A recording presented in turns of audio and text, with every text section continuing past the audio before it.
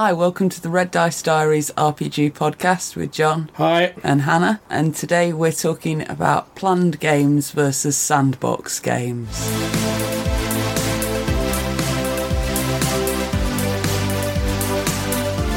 So the other day we were chatting to someone on Zoom and you were talking about the differences between running your vampire game and your Midlands game. Yeah. And how one of them's quite planned and the other one's quite sandboxy. Yeah. And I was thinking about like the differences between the ship game and the space station game that I've been doing for my Star Trek campaign, and how the ship game was very, very planned. Each would be like a contained adventure. Yeah. For each game session, whereas the space station game is very sandbox. A lot of it, I don't know what the players are going to do, so it's down to them. I suppose for anyone who's not familiar with it, we should probably explain a little bit about what a sandbox is. Now, what I understand it to be, effectively the GM creates like an area or a world or something like that. There might be plots in it, but they're all just dotted around. Then they just turn the players loose in it and they go their own way, they do their own thing, which is a bit like the hex crawls we were talking about in Monday's episode, but without the sort of structure that a hex scroll has necessarily. Yeah. So a sandbox game, Vampire's one that's very like that because it tends to be driven by the players and the players' goals. Yeah, certainly in my Vampire game, as you were talking about just then, I've pretty much created the city. I've set an initial sort of premise. There's been this Second Inquisition that's purged most of the kindred. The player characters and a few others are what's left, and they're trying to dodge a Second Inquisition. But beyond that, they're free to do what they want. My players have decided to try and re-establish the Masquerade and sort of police, in inverted commas, the kindred, because they're like, if one person gives the game away and the Second Inquisition realises we're still here, they'll come for us again. But that was entirely their making. I just sort of went, this is what's happened up to now, here's your players, here's your haven, here's what you've got, go at it. So, yeah, sandbox games are... I mean, it's a term that's more commonly used in computer games. And yeah, they use it interchangeably a lot of times with like open world, don't they? Games. There's a world out there the players can explore if they choose to, but the game is going to be about them and what they do. So what would you say some of the pros and cons are of like a sandbox style game? With a sandbox game, the players obviously have a huge amount of influence on the world building, and I'd say that's the main pro, while not necessarily always being a good thing for the GM. I think that depending on, and this underlines with sandbox games how you need to be able to trust your players. Yeah, I mean, I think that can vary a bit because I mean it depends on how open world the GM sandbox is, which I know sounds a bit ridiculous, but like I say, in my game I pretty much went, here's a few vampires, here's a city area, go at it, whereas I could have detailed out more stuff if I'd have wanted to, but that wouldn't have been led by the players, as you were saying. So it's varying degrees of it, but yeah, I can certainly see your point. So that means that the players obviously feel like they have a lot more influence on the game, even if it's not specifically on the world building part of the game. I mean, if they go and kill all your NPCs and put new people in charge, they've had an effect on the world building of the game. Of course, yeah. I mean, it's that whole thing, isn't it? That illusion of choice, like how much choice do we actually have? But as long as, like in real life, as long as you feel like your choices are meaningful, oftentimes that's enough. And obviously that leads on to the cons of the planned game, being that players can feel quite railroaded by plot if you've got like specific adventures and things are too tightly planned. The players feel like they don't have any influence. Yeah, they don't have any like player agency. Now, I can certainly see your point there. I mean, I think you can run a planned game like an adventure path or something like that, and as long as it has choices within it, that's grand. But like I say, I think you can find some planned modules where there's not really a lot of choice or your choices don't matter, and that can lead to feeling like you're on these rails and you're just going from point A to point B. So yeah, I think you're absolutely right. Now, one of the cons of sandbox game is that if you're going for a purely sandbox approach, you've got no real plan when you get to your game because you don't know what your players are going to do. Now, obviously, you can counter that with things like downtimes in Vampire the Masquerade. Yeah. But going into a game not knowing what's going to happen means that you've got no main story for that session, which can mean that you end up with quite a few dud sessions. Yeah, I mean, but when people do plan little things here and there, and then you manage to bring it all together at the end, that can be really rewarding. I mean, I've personally got a few ways of dealing with this. I mean, the first one is, as you say, if the players just pull something entirely random out of the bag, you either have to call for a bit of a break while you do some hasty planning, wrap up the session there and say, sorry, I'm not planned for this.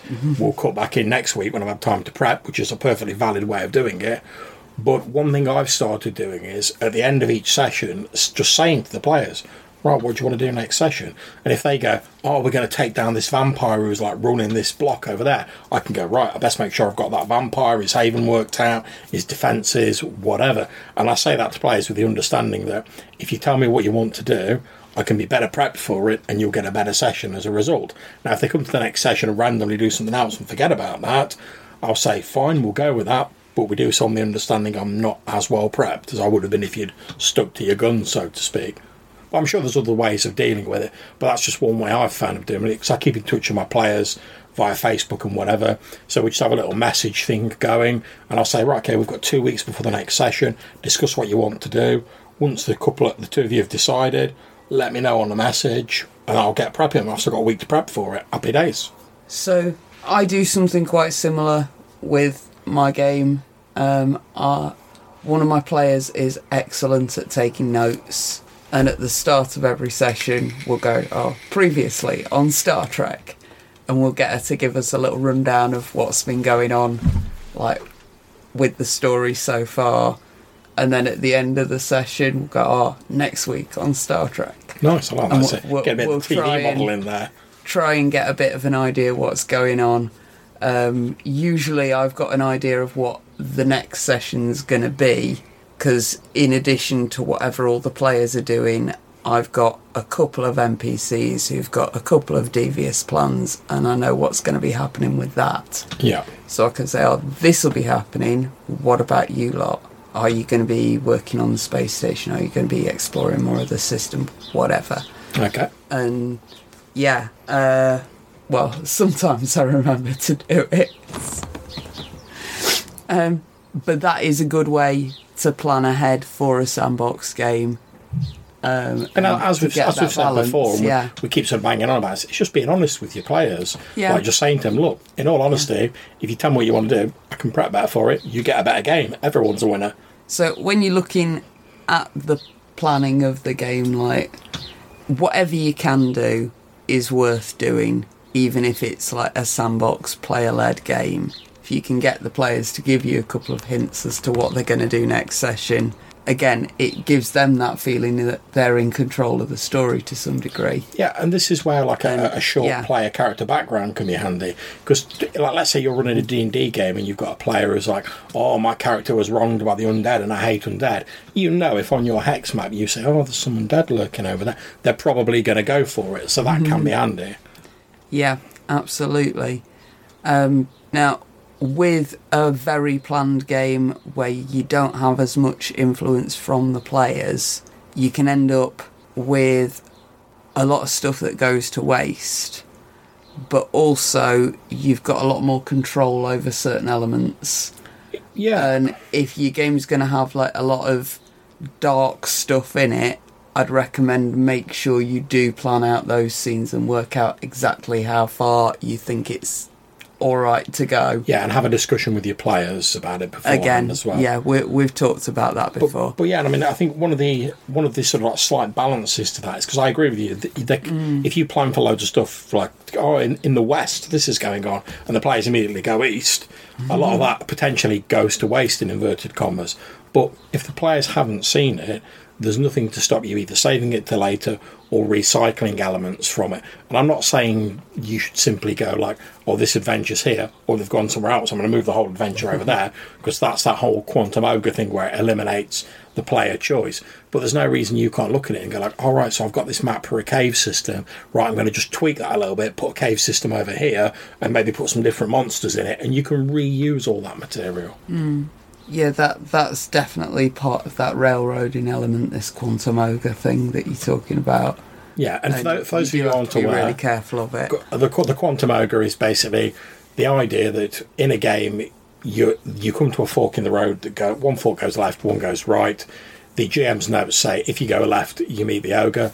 The players go right, and the GM's like, oh, they're going to miss the ogre, so he just moves it over to the right-hand track, which eliminates the player agency and the player choice. Exactly. So, planned games versus sandbox games. And I think even as we've been having this discussion, we've sort of fallen in the middle here, that you need to let your players have a bit of influence on the game and the story. Yeah, I mean, I always strive for like a sort of a happy medium, because I do like to have the feeling that the player characters can go and do what they want. I don't really like to say to them like, oh, here's this, you've got to just get to the end of here, or do this plot, and that's done. Even in sort of slightly more standard D&D games, I prefer like your hex crawls, your point crawls, stuff that allows you to explore and do your own thing, because it's more interesting for me as a GM. Whereas if I have everything planned out to the nth degree, I know exactly what's going to happen. There's no spontaneity for me, which is also why I like random charts. But I do like to fall into the middle, because I think whilst I'm happy improving stuff, and I can do that, that's not a problem. Not everyone's as comfortable with that as I am, but even for myself, I know that if I have a little bit of prep time for something, even if it's just jotting down a few notes, it'll enable me to keep my world more consistent, and it will mean that I'll be more prepared. And as soon as the player characters ask me a question like, oh, what sort of building does this vampire guy live in? And I can instantly look at my notes and go, oh yeah, he lives in a mansion, it's surrounded by wrought iron fences, it's got like a nice garden with statues in, and he's got a butler who answers his front door, and I can just go with that. Whereas if I have to improv, I might have to take a step back for a few moments, consider it, and I'll also have to try and keep things in memory to keep it consistent with the rest of the game, or note down what I say so I can keep it consistent if they go back there again. And one of the pro of planned games is obviously that the GM has an achievable goal in mind at the start of the session. Yeah. There is a win condition for the story, which means that when the players get to that win condition, they know that they've won, and you get the sense of achievement for having done that. Yeah, I mean, whereas with a more sandboxy game, it can be difficult to define those wins in the same way. Yeah, I mean, one of the reasons why dungeons were so popular in early D&D is because they sort of distill all that down and strike a happy medium, because it's planned out, because the whole dungeon's planned out. There's an achievable goal, kill the lich, get the treasure, whatever, escape from the drow, whatever it is. But there's still choices in there, because the best dungeons have like different passages and different ways you can go, and different areas and stuff you can discover that's not the main plot or the main goal, but you still have that main goal. But like with any game, you can get good dungeons, you can get bad dungeons. So what I'd classify as a bad dungeon is one where it doesn't really matter what forks you take, you all eventually like end up in the same place, and it doesn't really affect the sort of end game, whatever route you take through the dungeon. Whereas if you like go on what I consider to be a good dungeon, you probably will still end up at the final encounter, because that's the goal, but the different paths you take to get there will have effects on that. Whether that's you find some other adventurers, you're able to save them, you get a few hirelings, whether you're able to find some treasure that will help you in the final battle against the lich or whatever, all of the choices have like a knock-on effect in the game. But like I say, that's why dungeons, I think, were so popular back in the early days, and they're still quite popular now. They sort of distill that down into a very simple form where you have choices, but you also have an end goal, and there's a built-in structure. The dungeon is there, explore dungeon, find your way through, avoid traps, kill the monster, get the treasure.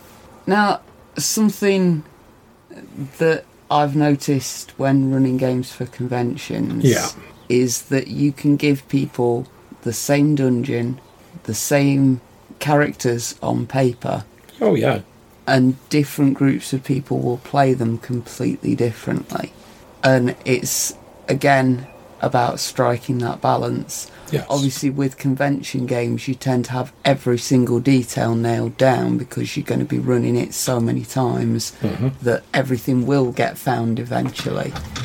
Well, one of the things I like to do is even when I'm doing a planned game or I'm doing a dungeon, as I'm going along, I'll leave sort of little bits blank for me to fill in, which is partly to keep it interesting for myself, but it also allows me to improvise some of the sort of smaller elements whilst having the main sort of stuff I need planned out. And I do the same when we're doing our games on demand stuff. So I ran a game which was set on a small sort of spaceship with White Star. It was people exploring it and a crazy AI on the ship and stuff like that.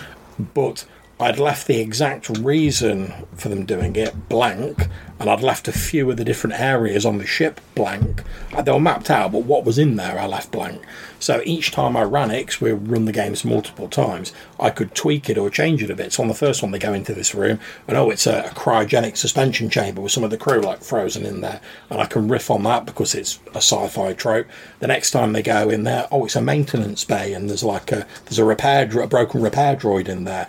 And that meant, because it wasn't a main sort of encounter, it didn't really massively affect the flow of the game or make it difficult to run, but it also kept it interesting for me. And a lot of times that stuff the players came up with when they were wouldn't it be great if we could find X? I'll write it down, and then in a future version of the game, I might go, they said they wanted to find a hyperdrive chamber. I can put a hyperdrive chamber. And you can just change it, so you can still have that control, but it also allows you a little bit of wiggle room and a bit of room to be creative, which I quite like. Now, similarly, obviously, convention games are the most pre-planned that games tend to get, whereas when we go LARPing, that is effectively a sandbox. There's 500 people in costume in a field, and generally the GMs will roll out some monsters at some point. Yeah. But if you want any story plot line, you need to go out there and talk to other players and get involved in everything. Yeah. And you basically need to go and make your own fun because there's so few GMs to how many players there are. Yeah, definitely. You're unlikely to encounter major plot. By accident. Yeah. You need to go out there and make your own fun. Yeah, and as we were saying in the episode on hex crawls, a large part of a game, I know there's this sort of fallacy that the GM's responsible for everyone's enjoyment, and they are to a degree, but also players have to be willing to motivate themselves to throw themselves into the game. So it's no good if you start a game and you just sit there going, I don't know what to do, and you don't try anything, and then saying, nothing happened. And it's because unless the GM forces it, which again means they're sort of pushing you, you're not really responsible for that, then nothing's going to happen. Which is one of the reasons why I like to start off my campaigns with a definite sort of action event. So in the Vampire, I was saying, all the vampires have been wiped out by the Inquisition except for a handful. But that's in the background of the game, but it immediately frames the sort of start of the game. So the player characters know where they are at the start, they know what the situation is, and it gives them something to sort of riff on, but how they react to it is then up to them. But it sort of gives them a bit of a jumping off point without pushing them too much. Mm-hmm. So, sandbox games versus planned games, John. Well, this is going to sound like a bit of a cop-out, but for me, as we were saying earlier, I think it comes down to having a balance of the two. Yep. Because I think if you go to one extreme or the other with either of them, you're going to run into problems. Because I personally would find if I was running a sandbox game and it was all improv all the time, no planning whatsoever, I'd have to keep so many notes.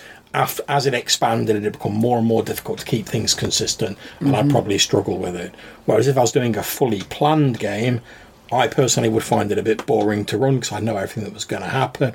And also, I suspect after a while, it had become very difficult and the players wouldn't really have as much agency. So I tend to go for a sandbox, but with planned elements in it. Whereas, again, that balance. Yeah. But what I would tend to say is start out with a planned game. Yeah. Run 5 or 6 sessions where it's a simple story and give the players time to put their characters together effectively. and to get a group dynamic going. Yeah. And then start building on that group dynamic and using that to make it more sandboxy. I think as well it depends. I mean, absolutely right, but I think as well it depends on your group of players as well. True. So, for instance, if I wanted to run a hex crawl now in my group, I know they're all sort of quite experienced role players. They've played hex crawls before. I could just be like, here's a hex crawl, like boom, let's go. Whereas if I was running for a slightly less experienced group, like you've been doing with your Star Trek game, I expect I would go a little bit more for your style, where, you know, you have like a slightly more planned start to the campaign to like ease them into it, and then you start introducing the world building bits. I only intended to do 6 sessions. Well, I think it's a mark of 6 episodes on a ship, and that was it. Well, it's a mark of how people are enjoying your game. I take it as a compliment, love, that you're still running it. How many sessions are you in now? I don't know, it's 3 years in a couple of months. There you go. The fact that you only started off as a small game and the fact everyone's enjoyed it and it's kept going, I mean, that's a pretty rare thing nowadays to keep a game going for 3 years. So, yeah, I think you should take it as a compliment, love. Anyway, I think that's about it for planned and sandbox games. We seem to have decided, although we're approaching it from slightly different directions, that we'd both probably meet in the middle somewhere and try and get a balance between the two. Yep.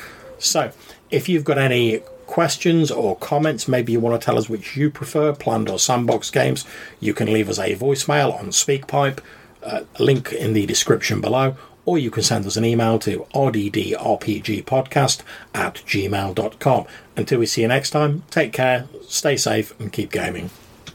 Bye.